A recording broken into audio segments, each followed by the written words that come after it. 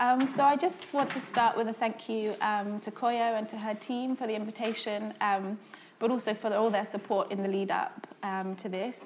I have 5-month-old twins, and I have to say that past, present, future has taken on a whole new meaning. So I really appreciate all their support in allowing me to just kind of be here with you guys for this discussion. In light of that, I made a few notes for a very brief introduction. What I've asked these fantastic panelists to do is actually come with 5 to 10 minutes around their own practice so that we can share that with you, and it gives you all something to bounce off so that we'll have questions, and it'll be hopefully quite a rich conversation afterwards as well. Okay, so notes. Pondering the title. Writing into history. Still writing in spite of history. Writing histories, writing her stories. There's a weight in the title that forces heavy questions. Whose history and who's writing into it? Who makes the incision and who owns the monolith? What force is necessary? Must violence beget violence? Our panelists scatter the very idea that history is a singular narrative by writing the stories that they themselves need to hear. Speaking to and for themselves, unapologetically, they embrace writing as an act of inscription. And by writing, we may consider many forms of inscription as a means to express the self: print, sound, dance, text, song, music, pictures, speech, and so on. And history here is very much present, living, evolving, here to be played with, spoken to, disregarded, or interrogated. So as I said, I've asked each of the panelists to introduce their work. I wanted to begin with Etienne, simply because the archive is too often where we imagine that history ends up. And yet I think in the work that you do, there's very much a sense that the archive is alive. History is living and it's at our fingertips. It's there to be remixed, as you might say. And you said in the past that the archive is always generative. And I think in this discussion, we might consider that history is too. And then actually what I find fascinating about this panel is there is an increasing sense of liveness, which is why I've had you last, Belinda. You might have wondered. But actually because I think it's interesting to think about how live practices weave their way through a discussion around history and history in the making. And then, so I think we'll start by going through each of the presentations, and I've just asked as a way of getting the conversation going and relating to this idea of writing into history, I've asked each of the panelists just to say a few words around their own kind of expanded writing practices. I think we'll think about it in that sense, and how they may relate to or kind of interact with a sense of history. So Etienne, if you'd like to take over. Hi everyone, how are you doing? An increasing sense of liveness. Okay.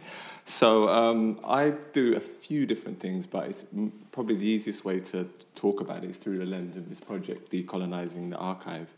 The title's kind of interesting because I don't think you can actually decolonize an archive. I mean, it would kind of be like trying to decolonize Somerset House or something like, it's not possible, but then I think in trying, then something else comes out. So I'm an archivist, I'm a trained archivist, and as far as I know, there's no figures on it, but apparently in the UK there's somewhere between 3 and 5 archivists particularly from African or Caribbean background that are practicing, so I'm a rarity, which is kind of interesting. And when I first kind of started working with archives and digging around in them, I started to find them more and more problematic. So I guess my relationship with archives, it begins as a very problematic one because it's kind of exactly what Hansi was saying, sort of who's collecting this stuff, who's it for, how are they collecting it, what's being done with it. So there's lots of questions around that. I've got a film Decolonizing the Archive it's not just me, there's kind of a collective of us, and there's a film that we made kind of, I guess, meditating on that. So I'll play that first and then maybe come back and talk a little bit about it. Is it the green button? Is that what's... Let's find out. I guess so. It's a green button.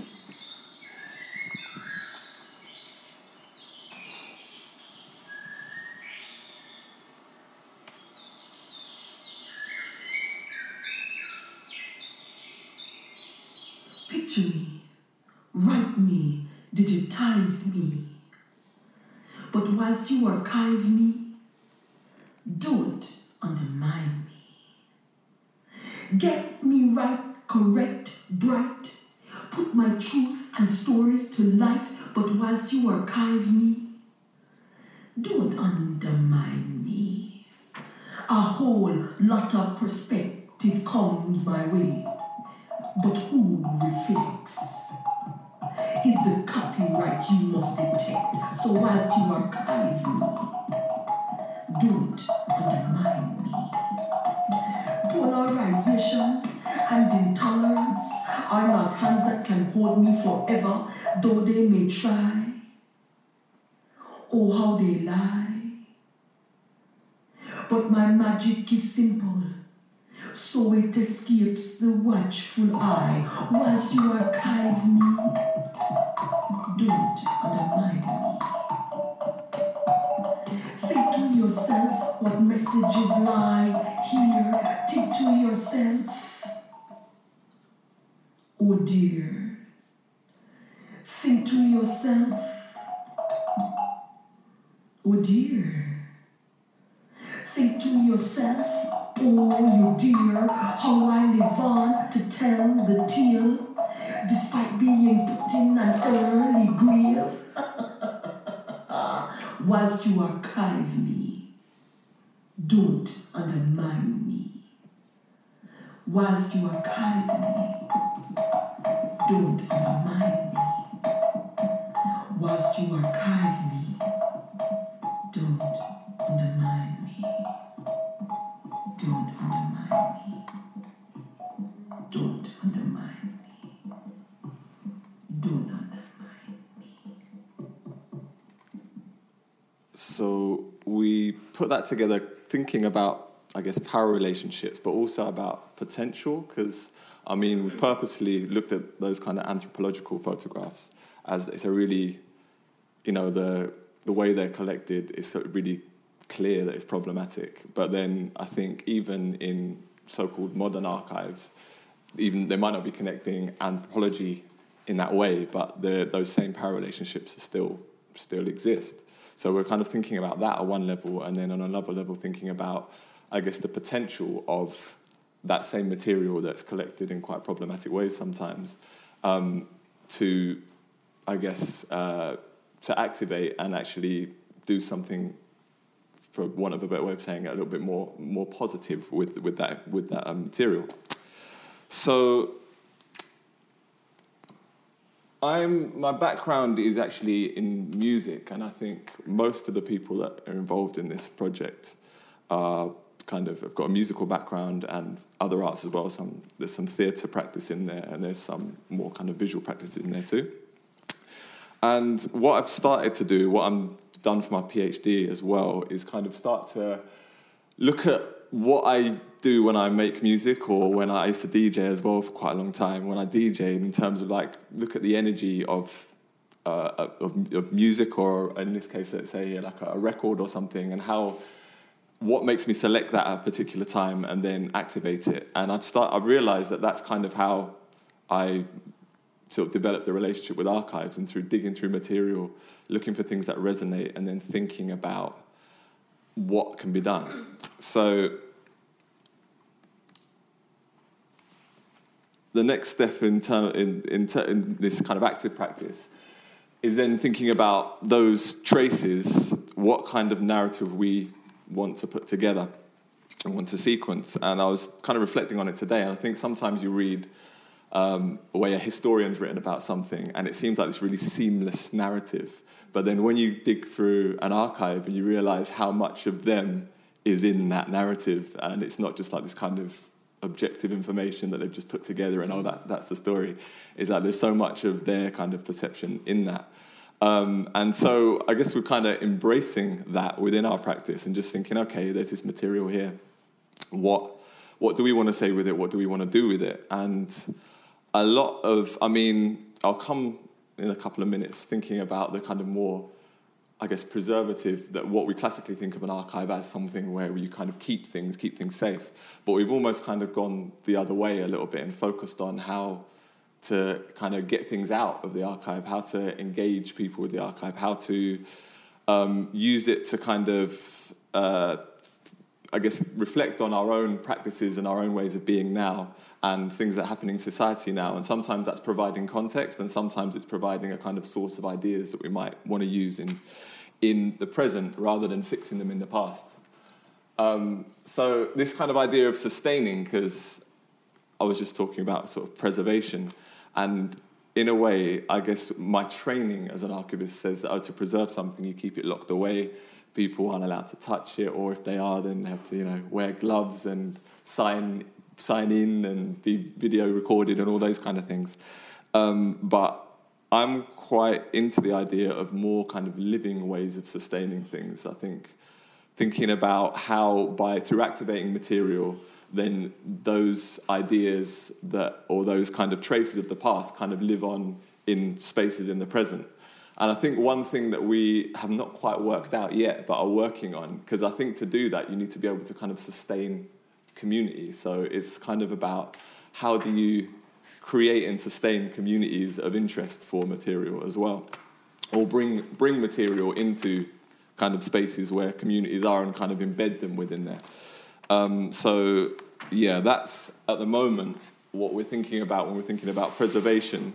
But I'm starting to, which I'll come to, I've got one more little clip to show you to explain a little bit about a project that I'm working on now.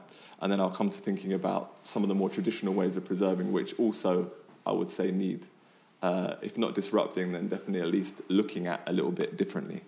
So I'm going to show you this clip and then I'll explain what it is after. Embassy of Grenada. Just look at it this way.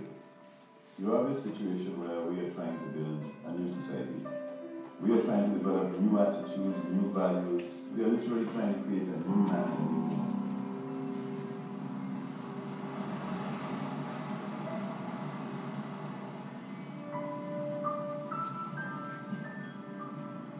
At the same time as we try to create a new image and these new values and new perspectives, you have to compete with your radio stations. Hundreds of them just beaming in their rubbish every day, encouraging people to develop more and more of a Coca-Cola mentality, encouraging them to believe that the only important thing is to have more to consume, to be purely materialistic. There's nothing else would have done so damage for the body.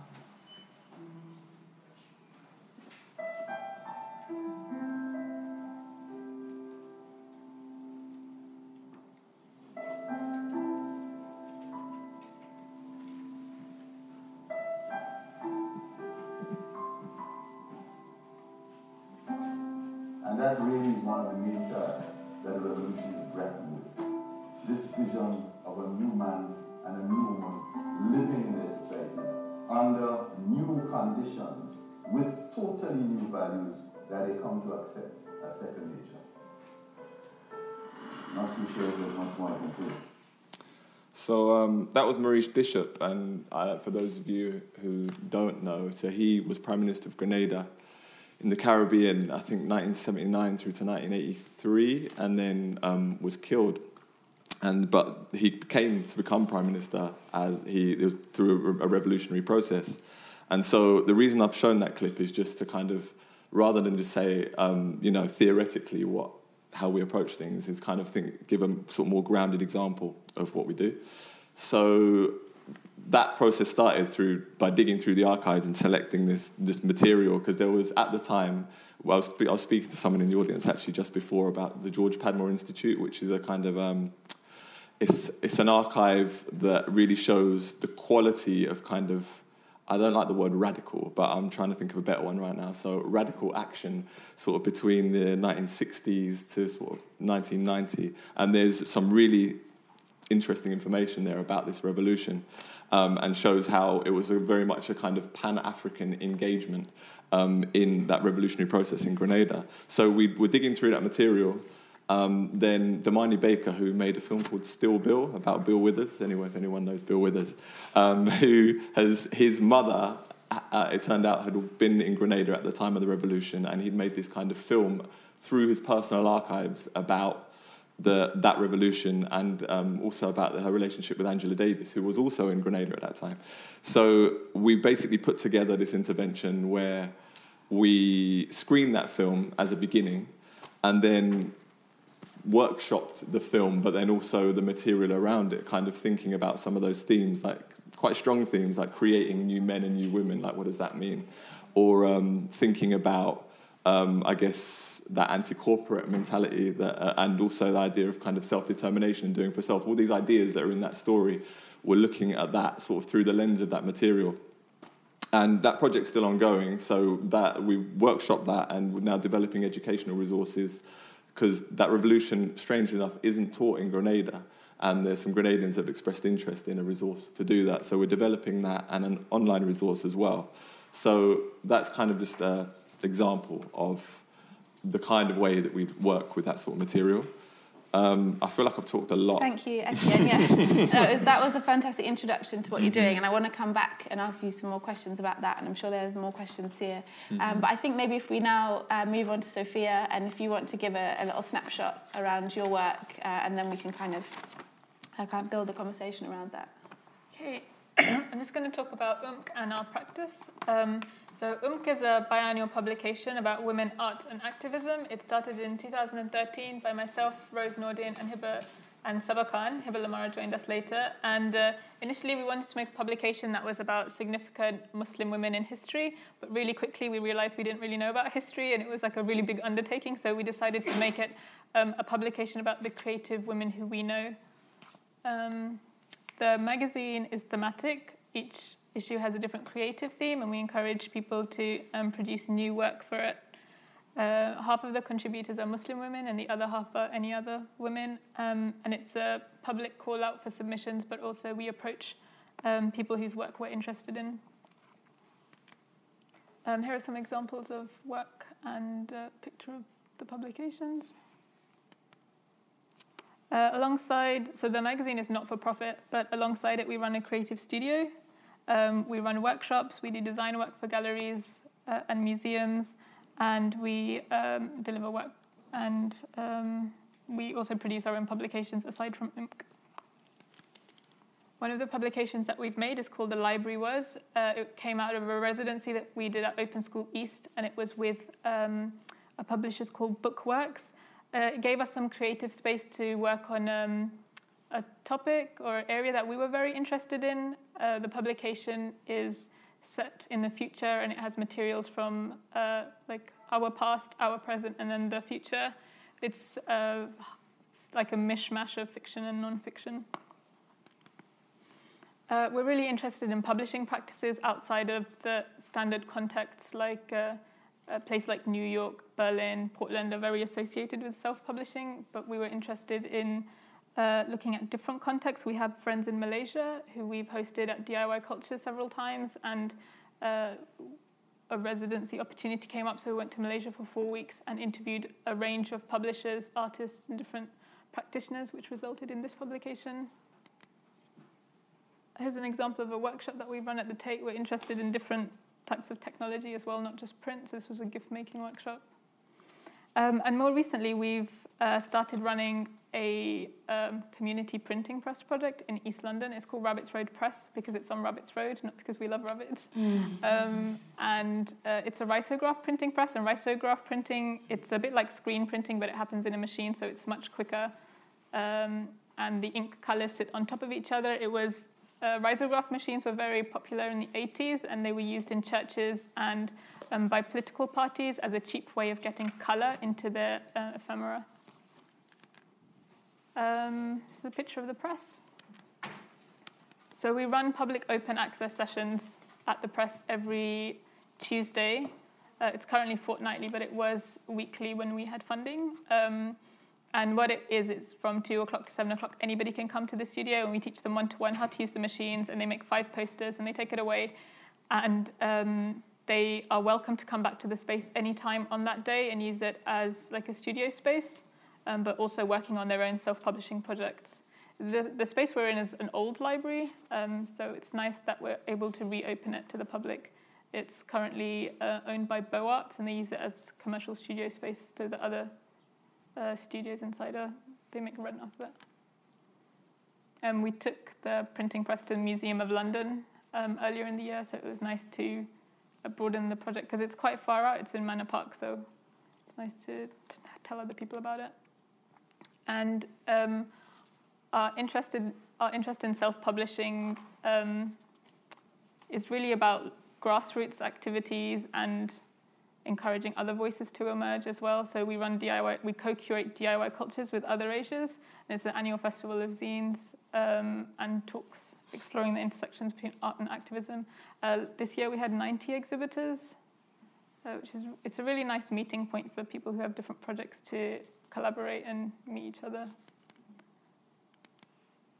And there's an exhibition that goes with that as well. Can we go to the other PDF?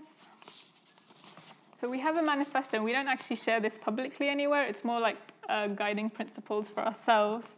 But I might just expand on a few of the points. So the first one, it says, to quote John LaRose, publishing is a vehicle to an independent validation of one's culture, history, politics, and sense of self. Through Imkzine, we try to create our own culture and content instead of just consuming what is out there. The second point, it says, Imk positions itself within a tradition of independent publishing by utilizing print and design as a tool to communicate messages and create communities. Myself and Rose, we come from visual arts backgrounds, and we believe in the power of visual communication to educate, inform, and inspire. Independent publishing gives us full autonomy of what we want to produce and how to produce it, and also a means of distribution. We've been able to build a small community, what you were saying about communities and how it's important for circulating ideas within lived spaces. We've done it through having lots of public events at our previous studios in South Kilburn and now at Rabbits Road Press. It's an opportunity to bring people together, to share, learn, and also just to have fun. Another point I might expand on. Number 7, Imk believes that permission is not needed in order for people to organize on their own terms and within their communities. We host events like Zine World and DIY Cultures. We haven't waited for anybody's permission to do that. And having a network and a community has allowed us to be able to do that, to put that event on, to have a broad range of people with different skills and ideas to participate in that. And it's allowed us to broaden our perspectives. Number 8, Imk recognizes the current sanctioned educational institutions perpetuate a culture of inclusivity and indebtedness, which sustain racial and economic hierarchies. We don't know what the future looks like for education, but I know that I wouldn't have studied art at university if it cost £9,000. We're really interested in in supporting alternative sites of knowledge acquisition, and that's what we do through our practice, I suppose. I think I'll end there. That's fantastic. Again, there's some really brilliant points here, which I think we'll pick up again in conversation. But I just, again, want you to have a little taste from each of the panellists. So, Belinda, if you want to share a little bit about your work, and then we'll have more general discussion. Hi, everyone. Hey. All right. Cool. So I was waiting for that high to drop again. I'm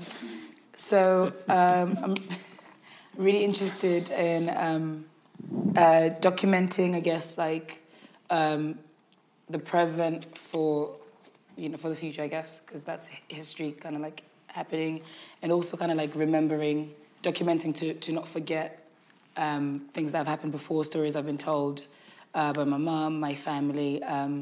I was born in Zimbabwe, so it's kind of really exploring things I still remember about that time and kind of documenting it, so that, because some things are starting to fade now. So I'm really interested in like preserving memories whilst exploring as well what living in a different country means, while coming from two different cultures, being from London and being from Zimbabwe, what that means for my work. So I tend to do that by writing a lot about my family. At the moment, I'm writing a lot about my mother, which is really interesting because I'm not quite sure she's going to get to read any of it. But I'm trying to be as candid and honest as possible. But I also write about my grandfather and other people came before me. So it's pretty much about like my personal history as opposed to like sort of a wider history. I also do work with a friend of mine called Chiman Soyedo. We run a small literary organization called Born Free, where we have bi-monthly meetings with other people within our community who are writers as well, but obviously open to everyone to come. But we have an open mic, and then we have some featured poets read as well. We're not really strict about it being poetry, but we do just have a special interest in that. But it can be fiction, it can be music, but as long as it's like written, it's the written word. So we've been operating for about 3 years now, and it seems like it's growing, and we're really interested as well in collating sort of anthologies or like small zines, I guess, that kind of document all the other work that we've had before, just so that it's there. Because I think things can be quite fleeting, things happen and people experience them and have fun, but then actually it kind of disappears. So it'd be quite good to capture that. I'm also interested in like sort of cross arts collaboration as well. So I've done work with musicians in the past, a lot with live bands, and producers as well. Really interested in recording music. Well, not recording music, but like recording poetry with music. I'm interested in that collaboration because because I enjoy it. And for me, it allows me a flexibility in terms of like how I expand, how I tell the story. I think a lot of the time in my work, I'm reading in front of people in a very sort of like straightforward way. But with music, I guess there's room to expand that, expand the voice, expand the narrative, and maybe allow, room for people to interpret in their own way, in a way that I think live reading is not quite the same. So in terms of cross arts, I'm really heavily interested in that, and I'm hoping that with time it grows into other arts as well. But at the moment, it's mostly music, so I'm going to play something afterwards, so you can get a taste of that. But I think I'm going to read a poem because I think I'm just like better at that, and then read something, and then play something afterwards. This poem I'm going to read next is about my grandfather. And a time I lived with him when I was younger. Very special time when I lived in a town called Mashingo in Zimbabwe for a year or so with my grandfather and my grandmother. And it's just a little snapshot of him, really. It's not really about entirely, it's not about his entirety. But yeah, it's called On Legalizing Mary Jane. You remember your grandfather's imprecise smile, teeth a yellowing white, like the sun's glare at high noon, lips almost black, like a night on a full moon. Mornings were spent tending to his fields before meeting afternoon under the shade of the Musasa, armed with a worn leather-bound Bible, old newspapers in a worn leather pouch. Your assigned role, grab a piece of lit firewood from the kitchen hut for him to light what you thought to be newspaper-rolled cigarettes. You remember your grandfather's eyes. They had clouds in them. Deep and grey, the sky of a storm brewing for hours. They never flickered at the first puff, but that yellowing smile would spread as the smell lingered like wet firewood. He would hum to himself, like a man quietly praying, vibrating for rain. The night he died, you had not seen him for 10 years. You sat in your mother's garden, about to smoke your first spliff, your brother next to you in the broken chair. You watched him hold the thinness of the Rizla between both forefinger and thumb, his hands like your grandfather's. The first puff made you cough till your eyes streamed. Your brother laughed before saying, "Relax, breathe through your mouth." By third inhale, you had found a new friend in an old smell that hung over the English night. You know what, yeah? They should legalize this shit. I read online it treats glaucoma, You knew, but kept silent, looked at your brother's inherited hands and realized your grandfather as a healer who had puffed his way through newspapers to make the clouds in his eyes rain out the bind of no longer seeing the world in the precise light of night and day. So I think in that poem I was really interested in I think in my general practice, I was interested in what the current means. I mean how our ancestors' kind of ways of doing things affect how we do things.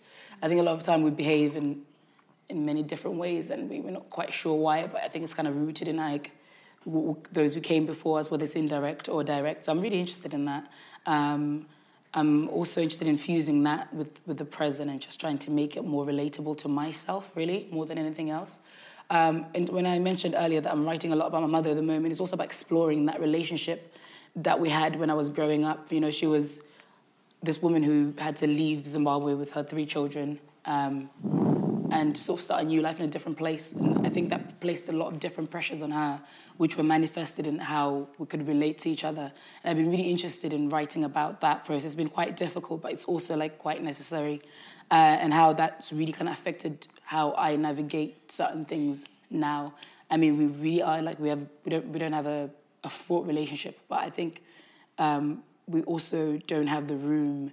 I think it's a cultural thing to be very honest about how we feel about each other, how we feel about certain things that have happened before or are happening. So I have these conversations with myself through the work. So I think the next clip, the song that's going to play, it's a collaboration between myself and a producer from South Africa called KR. I was there 2 years ago, and we just like got together, and I read something of a beat that he made, and we did it a few times and quite liked it. And I put it on SoundCloud. I think that makes me an official musician. Are you happy for us just to do 2 minutes of Yeah, this for sure. rather than the whole thing? Yeah, of course. Great. So I would say maybe go to the middle part to play from there, and then so from the middle, I'd say.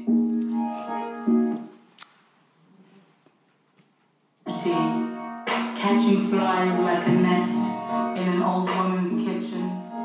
I sit light, unsure of the day. I will fill up to the brim into a thing which overflows like river after rain. An ocean, maybe the water under a dry riverbed. How can I say, Mother, you raised me but couldn't love me?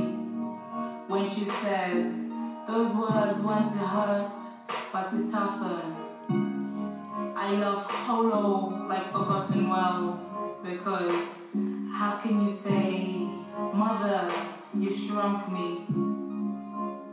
From loom to shrapnel, how can you say, Mother, you left holes in me, so deep, nothing can ever grow. Nothing can ever grow. Nothing can ever grow out of them.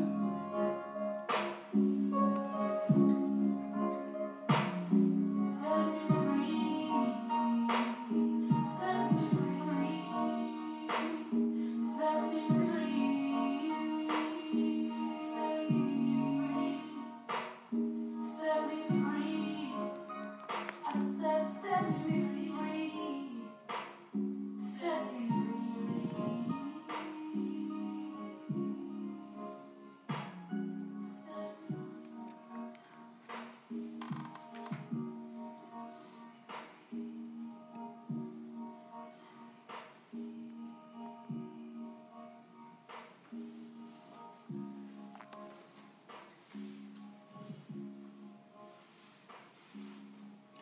Thank you, Belinda. Your work is so powerful. It really moves me, so it's hard to even pick up the conversation after listening to that. But thank you for sharing it with us. I think maybe we'll start with a question for you, Belinda, because so as we heard, the title of this whole program is The Conversationists, and here we're supposed to be talking about writing. But I'm interested in that difference because you work between the written and the spoken word. And I wondered if you could maybe just share a few thoughts about those different qualities, about how history can be written by the material in writing, but also the kind of ephemeral with the spoken word. I'm really interested in that. And I think that when we're talking about especially like sort of African histories as well, a lot of that is kind of like oral and it's been told. But so I think in the same way that the written can be like, you know, we think that it's like it lasts for forever or for long. I think the spoken too, but in a different way. But there's stories that are still like, you know, myths and tales that are still persisting now from like centuries later. We know a lot about our families and our history through what's been told to us. So for me, that's no different from like people speaking their stories in front of people. I don't think it's I think it's in a way it's just as powerful as the written. But what I like about writing is that it provides a space for the person sort of taking part in that narrative to really make up their own mind around that text, because they have that in front of them and they can keep that and they can keep going back to it for reference and keep communicating with it on so many levels that are quite different from hearing, I think. So, yeah. Because hearing is more temporal, isn't it? Yeah. You hear and then it's gone, or it becomes a memory. Yeah, later. right. And you can play around with that and it can fade. But I think with the written, it really kind of provides the space for the reader and the writer to actually really kind of communicate in a very interesting way. Yeah, and how do you think, I guess that also kind of relates to some of the work you do with the archive, Etienne, and that relationship between ephemeral and all the material that you're dealing with? I think they kind of should always work together. Yeah. You know, like I don't see them as separate things. I just see that they've got slightly maybe different functions or maybe different energies that they create, but you kind of it's almost like the one can't exist without the other at some level, because you can't, you know, if you read something, then that sort of becomes part of you, and then you might speak it or act it or whatever. But in the same way, I'm not sure if I like the word ephemeral, because I think I think, you know, music, it kind of be, you know, you hear a track, that track kind of becomes a part of you in some way, and you might forget it for a bit, but it can come back. Yeah. And so, yeah, I see them as kind of coexisting all the time and sort of bouncing off each other in a way, rather than being separate things. Absolutely. I mean, I think what's interesting as well is the way in which written text can be revised a lot more, you know, and the spoken word it's happened, you know, it's been and it's gone. So there's different accidents or happy accidents that happen in speech, I think, that maybe get erased in writing. I think I like there's something about energy, because like, if I read a piece of Belinda's work as opposed to her speaking it, then there's sort of two different energies sometimes that you can get from those two experiences. So I think there's something interesting about the different energies they evoke as well. So I guess I sort of play with that with work I do with the archive in a kind of expanded sense. But yeah something to do with energy. And to go back to Whilst You Archive Me, where you have it on the website, when you're in the introductory text, you say... Oh, what did I say? You say, reflection can be the start of something beautiful, which I thought was a nice sentence. And I wanted to ask you what you feel that the position of the colonised lends itself to particular kinds of reflection, how different truths come out and different kinds of beauty, and also how important you think it is that different faces are reflected in that history, in the histories that kind of come out of the archive. I guess all our work is based around the fact that different faces... different faces are reflected, but I suppose it's about the power relationships that happens with. Yeah. So I guess part of what we're doing is exploring and trying to change those power relationships. And I don't know, I think I need to... Because I think when I started, I was a little bit more, even now, still, I was just talking about it before, I'm very wary of trying to change institutions, although I think, you know, there's some change that can happen, but I'm sort of not under the illusion that you can change how that happens institutionally, but I'm kind of very interested in what you can do by creating your own kind of space to kind of work through that. But I'm not sure. Could you remember the first part of that question? What was the first bit that you said? I think that was a really nice response. So. Okay, cool. Let's keep going. Let's keep it moving. Yeah. And I want to bring in Sophia. You made this really brilliant point, which is about when you were starting out and you said you wanted to talk about historical Muslim women, and then you realised, okay, I don't know anything about history. But I wonder if your position on that has changed. Now you kind of reflect back on the work that you do, and if you think that actually, perhaps on the one hand, you're now creating different areas of knowledge that could be used for those who write history in the future, or maybe it's that you are indeed kind of producing knowledge that, you know, is writing history. Yeah, I am more interested in learning about those figures in history, and I hope that what we are doing will be used by people in the future to reflect and learn about what happened now. But for us, our practice is so based in the present because of the context that we're living in. I mean, Muslim women writers, if you're writing for like a mainstream newspaper, there are certain topics that you will be asked to write about. There are certain, and it's normally like Muslim related, and you're not given the freedom and the scope to write about things that truly interest you. So for us, it's so important to make a space in the current context where we are allowed to develop into people who have explored our own interests and contributed to history. So I think our focus is very much based in the present, and I don't know how that's going to be interpreted in the future. I mean, we take a lot of inspiration from the past. Like one of the groups we really admire is See Red Women's Workshop, who were a feminist print collective working in the 70s. The way they worked together, the work they produced, how they were working outside of... Like the collective's really interesting. They made posters, but none of the posters were copyrighted to any individual. It was just property of the collective, and they were saying men at the time, their contemporaries, didn't understand that. They were like, yeah, but who drew this poster? Like, who did the writing? Who made it? And they were like... So it's interesting to try and find those models that were working in a different way.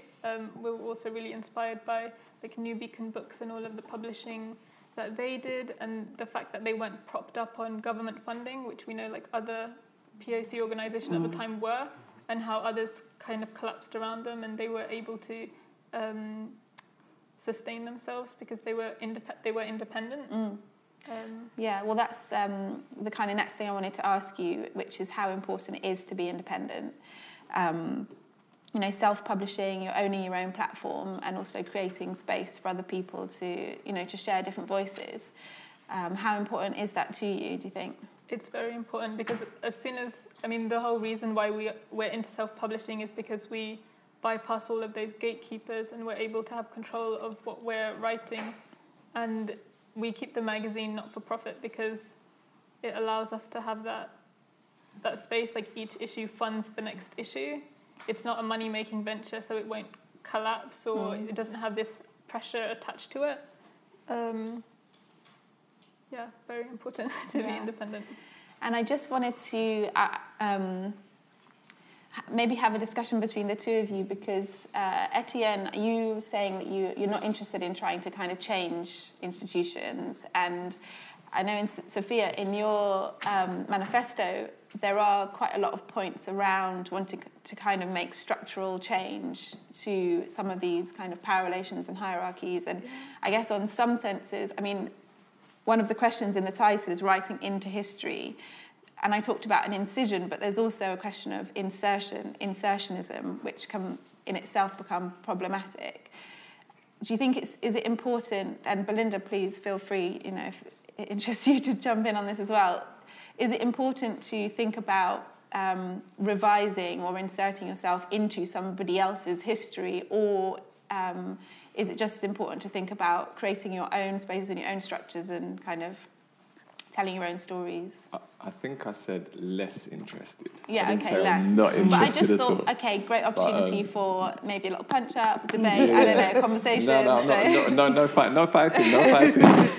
I said less interested. But thinking about those two positions, I think from my perspective, you've kind of got to create that personal or community space to kind of work through certain things before you can do that insertion process, if you want to really still retain the kind of quality of what you're doing. Because I think it's really easy to kind of get sucked into this thing of, we'll take that bit of money to do that and that bit of money, and all the time your work's kind of getting co-opted at the same time. Whereas I think if you've kind of developed a fairly solid base independently, then people will see that and want some of that, and then there's that sort of opportunity for insertion, but you're not kind of dependent on it. And I think what I learned through nerding out on archives for a long time of sort of African and African Caribbean heritage organisations is that there's this kind of cycle of they're funded, they do some work, the funding goes, they stop. They're funded, they do some work, the funding goes, they stop. And it's just like, okay, do you really want to keep perpetuating that, or do you kind of want to find different ways to kind of keep your work going, including some insertion, but also just, you've got your own space as well. So that's kind of how I see it. Yeah, I'd agree. Like, as long as your focus is not on that, is not on acceptance, it's more of having your own practice, protecting your own practice by not being on the payroll of any like big institution, and then just like working as a freelancer and taking their money when it suits you. Now, this question I want to ask Belinda, but I think it equally relates to each of you, because just reading your bios, I know that you're all kind of engaged in education in some way or another alongside your practice. And I'm kind of interested to know how you kind of see that strand of your work. Because, so Sophia, you're a primary school teacher, so maybe you don't even see that as part of your practice. Do you see the two sides related, but specifically in relation to seeing informal or formal education as kind of potential sites for activism in relation to the writing of history? Because I know that the history that I learned at school was a very hastily scrawled Battle of Hastings 1060 skips. You know, that's state school standard in the UK. But actually there's other ways of kind of creating insurgencies, and especially in the work that you do, and thinking about how that can feed through. Yeah, so I work facilitating poetry workshops and creative writing workshops. I've also worked within, a couple of secondary schools and one sixth form college, and I find that it's quite interesting, my approach to, when I'm doing something different with a youth group or something, or something outside of that structure. It's quite interesting, the approaches, because I find that when I'm in that space that's not really dictated by the state, it's really free. I'm really interested in providing a place for facilitating a space for creativity for those taking part, as opposed to actually teaching creative writing or saying this is how you write. More about hey, kind of just go in your mind and explore, and this, maybe try and make something afterwards. Whereas within the school, the approach is more. So so that's when it gets a bit, when we're talking about activism, I guess I'm also not interested in that rigidity, but also if it's a job, I can't turn up and say, I'm not going to go with what you want me to do. So it's about finding ways of being flexible within that structure. So I'm really interested in finding ways to be quite a little bit subversive within that. And because once you're in that space with the children or the young people, it's very kind of removed from that other world. So what we do in that space for me is already quite radical, because it's very different from what they're being told to do outside of that, which is very...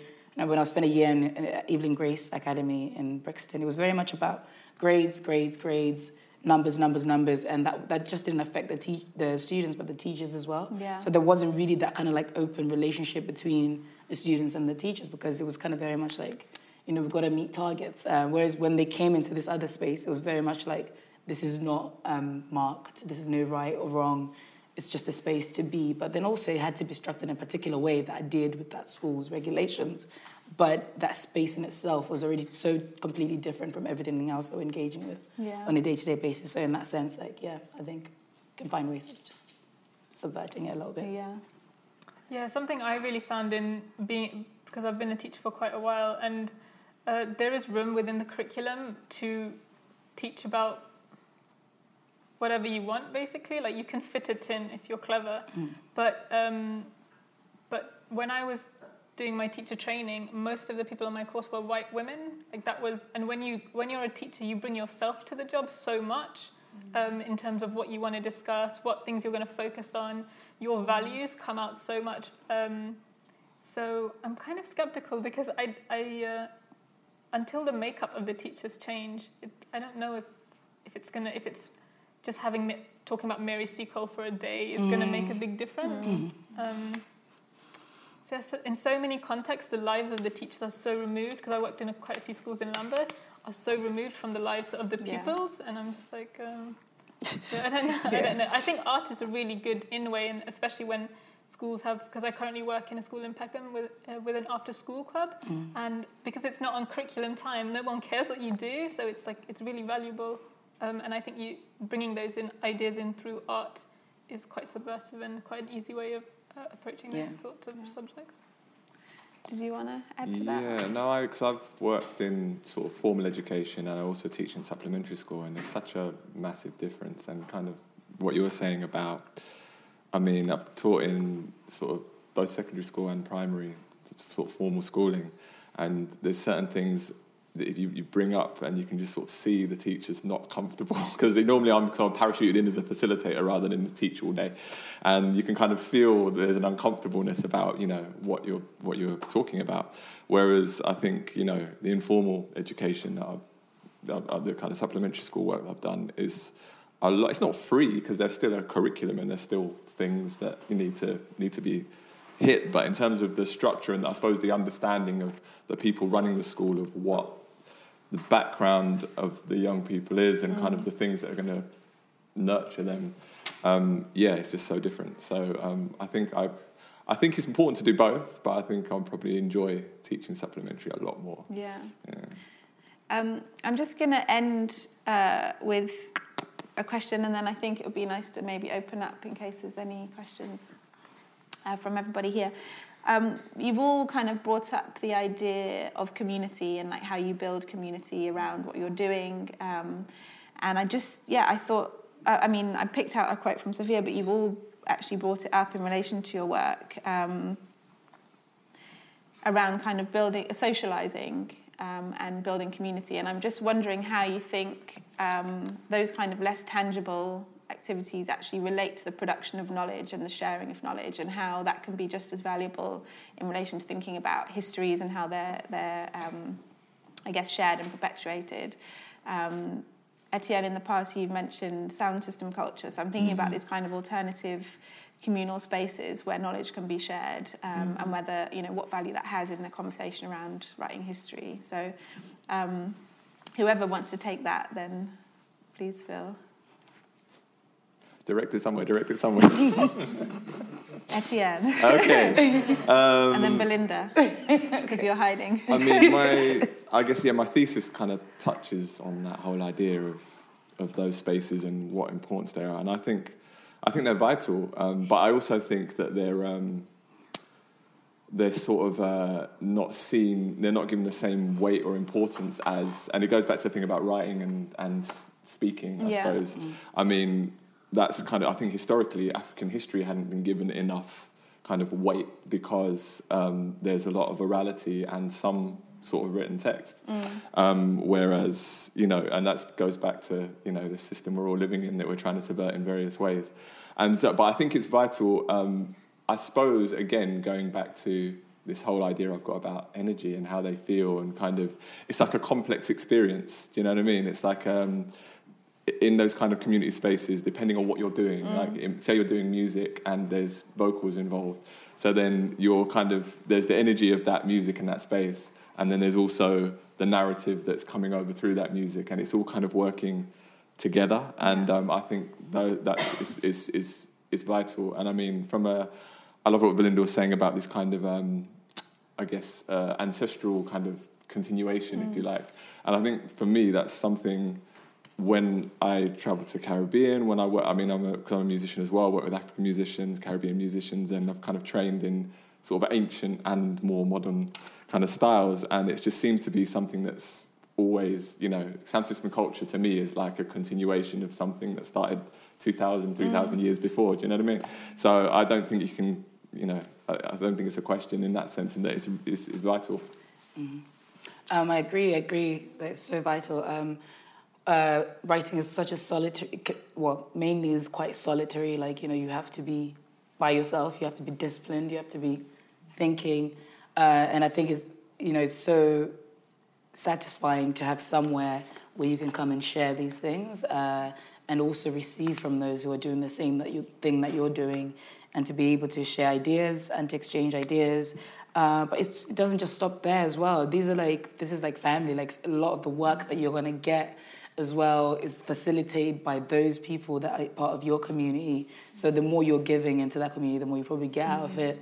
I mean, you get out of it as much as you put in. I've been part of several writing communities from like as a much younger writer to now. Like, I've always been sort of part of like Roundhouse, Barbican Young Poets, Burn After Reading. Like, and without those spaces, I don't think that my writing could have been as nurtured as it was by that. It's like, for me anyway, like the sort of the London, there's a certain community in London in terms of like writing, especially poetry, or just like family, you know. So in that sense, it's important. But also, that's opened doors in many other places as well, because, people can always recommend each other or talk to each other, or if they can't do something, they suggest somebody else. That is also like a really weird, complex thing that keeps the work going, because everybody's kind of trying to keep it alive. So, for me, community is very important. And Born Free as well is like a very sort of like community-centered idea. So we try as much as we can to be like involving other people and are very accepting of help, I guess. And expensive gifts. But no, it's community. I just think it's a no-brainer. Like for me, it's a no-brainer. Did you want to add to that? Just briefly, the fact that for us, the magazine is kind of in the backdrop of the internet culture and this people talking at each other. And for us, the magazine is supposed to be a space for people to speak to each other and listen, and to have the physical space where people can do that is sometimes it feels more real than the actual publication. Like if we've been able to make a space away from the internet for like an hour or so, where people can interact and which makes people feel happy and part of a community or the sense of belonging. It's not just a concept; it's like a part of your lived experience. And I'm wondering if is it enough that those spaces exist? You create those spaces and kind of counter narratives come out of those. Is that enough? That we have now different versions of history, or is it is it even necessary to then reconsider this, this mainstream history, or is it enough to have multiple versions? Is that more satisfying? I think you always need multiple versions, but I do think that that sort of mainstream narrative, if you like, is quite powerful. So I mean, if you can change it a little, then that's useful too. As well, Yeah. Great, thank you so much. So I want to just see if we have any questions. I think there's been so much shared, and I'm really grateful to each of the panellists for what they've shared with us. So it would be great to hear if there are any questions or comments or interactions from you guys as well. Yeah, hi. At the front first, and then, in the middle. Hi there. Thanks, everyone. I thought those presentations were great. I wanted to actually ask Hansi a question. As someone who's working primarily... I'm not prepared for this.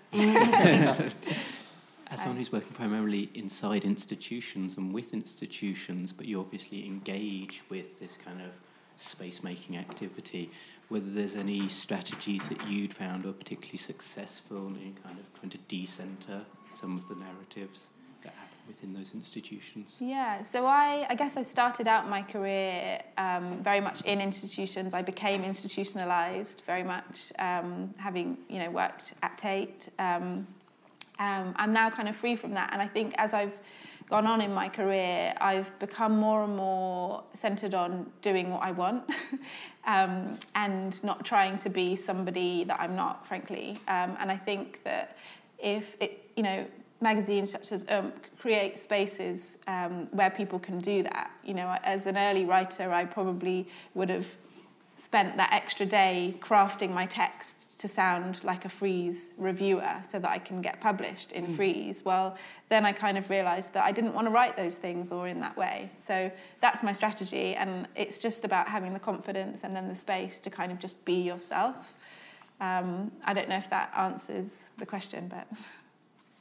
Yeah. Sometimes that's the most powerful thing you can do in an institution, actually, particularly. When you're coming from a different perspective, is to just hold your ground, actually. Did we have one in the middle, or was that you putting your coat on?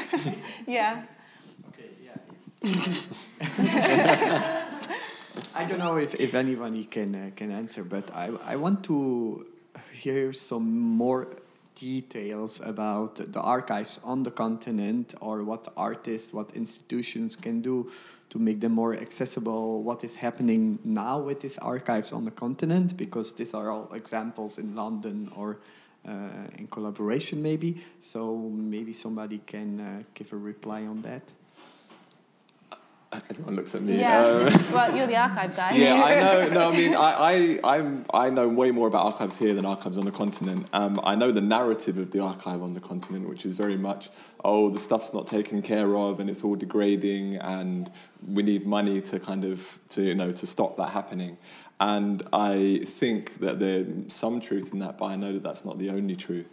But I don't feel qualified to kind of comment with detail on those things because I know a lot about here, a little bit about the Caribbean, a little bit less about the continent in terms of the kind of archival landscape there.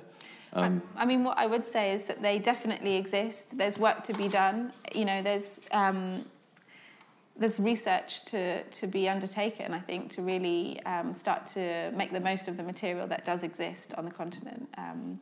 I know that there's a big archive in Lagos around Festac, the festival in '77. And yeah, there are lots. So it's a matter of research and time, I think, if you're interested. But there's lots of material there.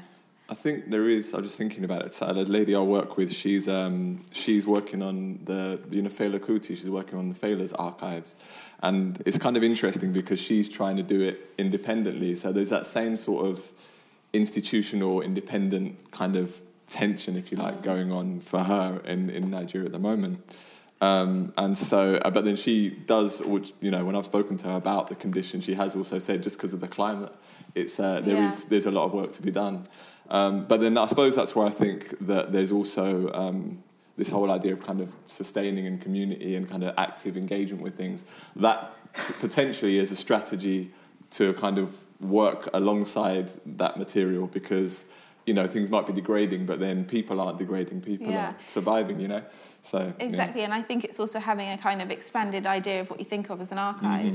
Mm-hmm. You might go to some, have a particular idea in mind that you want to research and think, actually, the best research I can do is to speak to this person. This person is the archive for this particular topic. So, or this particular place. It might be a place as opposed to a room full of documents or, So, did anyone else want to add? Yeah, hi. First of all, I just wanted to say, from a personal point of view, what you said in particular, the poem about your mother, it actually really resonated with me that I could have written that. And I'm sure there are other women that are, of a certain age that have been through the same sort of thing. So I've got a question for yourself and a question for Etienne also. For yourself, how do you want the end result to be? So you'll be writing, you're researching about your mother's relationship with yourself, but is it that you want a discussion with her? She may not want to talk to you. The other members of your family, maybe they weren't treated in the same way that you were. Maybe they don't see things the same way you do. So that's quite a personal... No, it's cool. I mean, my mum, are cool. We have a really good relationship, but a much better relationship. But I think what I'm more interested in, I think that's fine, but in terms of the writing stuff, I don't want her to feel attacked. I don't want her to think that it's an attack on her. It's just me telling my version of that situation. So what I would like, ideally, is to get to a point where I can say, hey, Mum, there's this book coming out with loads of poems about you. Or there's, I would never play her that track, ever. But, I think I'm interested in getting to a point where she I don't know if it's possible, but I don't want her to take that personal. I think, it's the art, and then there is me. And I know it's a part of my person is in that, but it's my perspective. It's not the truth of the situation. It's my interpretation of that situation. So I'd like to get to a point where I can share my work with her and not feel a bit that tension inside myself, how's she going to take it? I want it to just be cool, But yeah. And I also have one for Sophia also, so the three of you. Etienne, we talked about sound systems. I was brought up in the sound system era, so my son is a singer and my daughter's a DJ. Mm-hmm. I liked the way that you sort of spoke about sort of bringing that to what you're doing at the moment, research. But then going back to working within the actual practical realms of working in the archives and trying to change things, how realistic will it be for you to change those systems that have been going for years and years and years? It depends at what level. I mean, I'm working with a group of other nerdy black archivists at the moment. But on, do you know the 198 in 198 Gallery? 198 Contemporary Learning and Arts, I think it's called, in Brixton. And they've asked us to look at doing that for constituting their archive. And so I think the fact that they're a creative organisation and they're quite small, although they've been going for quite a while, there's space to do that and kind of create examples. And other people have done it in various ways online as well. But I think at an institutional level, that's like a whole other debate. That's ask me in like 200 years, because I think it takes time for things to filter through, and that's why I think independence is really important to kind of, I guess, get those ideas kind of percolating and getting stuff happening. But then I think ultimately those systems do have to change, mainly because I think what's happening independently, there's a value in it that people see. I mean, people. I've been paid to do work, and so people must see the value in that work. Do you know what I mean? But it's just a case of more people doing it and more value seen, and then it will slowly kind of be integrated, but then possibly co-opted as well. So I don't know. Sophia, what you you mentioned about the difficulty in bringing up people's personal histories in the classroom and maybe making that part of the curriculum. My daughter, I had to send her to Howard University in America. And before that, we did a lot of reading and talking and so on about history. But it seems that nothing much has changed. I mean, she's 27 now. It's like I said, it's the teachers who are really passionate.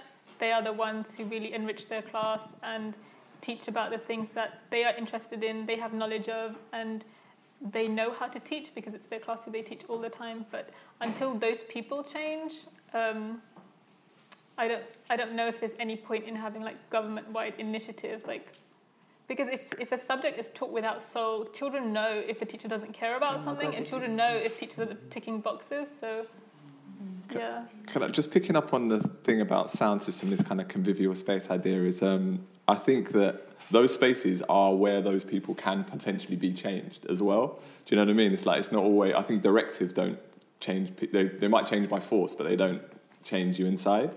But I think sometimes it's through those kind of close kind of interactions and kind of informal interactions, I suppose, that you can start to see, oh, okay, maybe my preconceptions about this are actually wrong and I understand this a bit better. So I think that, in that sense as well, creating community spaces that are open to changing people that maybe aren't from those communities even is something to think about too. Yeah, don't leave it to the teachers, don't leave it to the school. we had another question at the back as well. Hi everyone, this is a question for Etienne. Okay. Hi. So I've just started working at the GPI. Okay.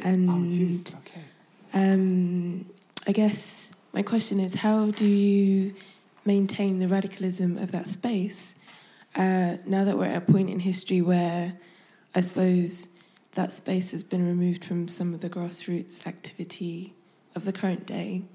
And secondly, in my other role, I am in an institution and I am trying really, really hard to, I guess, change a lot of very lazy racist attitudes and change a lot of very lazy classist attitudes.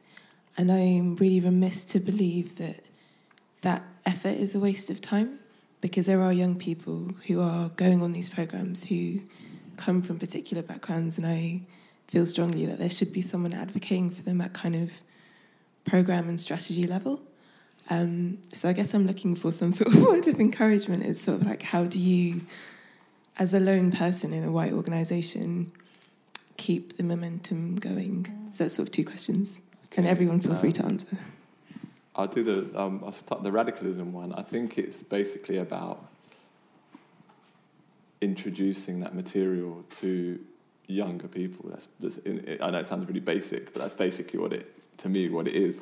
It's like, I think just the nature of age, one thing, and also just, as you say, the movement of organisations is like, things might start with this kind of fire, and then that's not maintained, and I think that's kind of natural in some ways. But then I think the intergenerational spaces where you can kind of, some of that, I think at the beginning I called it quality of actions, because that archive, when you look at the archive, you see the kind of quality of what they were doing at the time in terms of trying to really change things and changing things. And I think it's just more about kind of introduction to just kind of open a door to younger minds, be like, okay, this was going on. This is kind of why this is like this. What do you think? So that's how I would think about maintaining it. The other question, that's harder. I don't know. I think it is important for people to be in those places, but I just think it's also important to be. What I've learned is to be quite sort of quietly optimistic, but also very realistic about what you can achieve in those spaces. Do you know what I mean? Practicing self-care is essential, actually, when you find yourself in those positions, because you also have to look after yourself, because you'll find that you're regularly up against opposition, or you find that you're very, very slightly bending yourself just a little bit to the left every day, or to the right, or whatever it is, and before you know it, it can be quite damaging to your soul or you as an individual. So I think it's also that. So if we don't have any more questions, maybe we do. Maybe we don't. No. Okay. Well, I just want to say a massive thank you to each of you. I've really enjoyed getting to know all of you and your work more. And thank you all for your questions. And I hope you enjoy the rest of the fair. Thank you, Hansi. Thanks for coming. Thank you.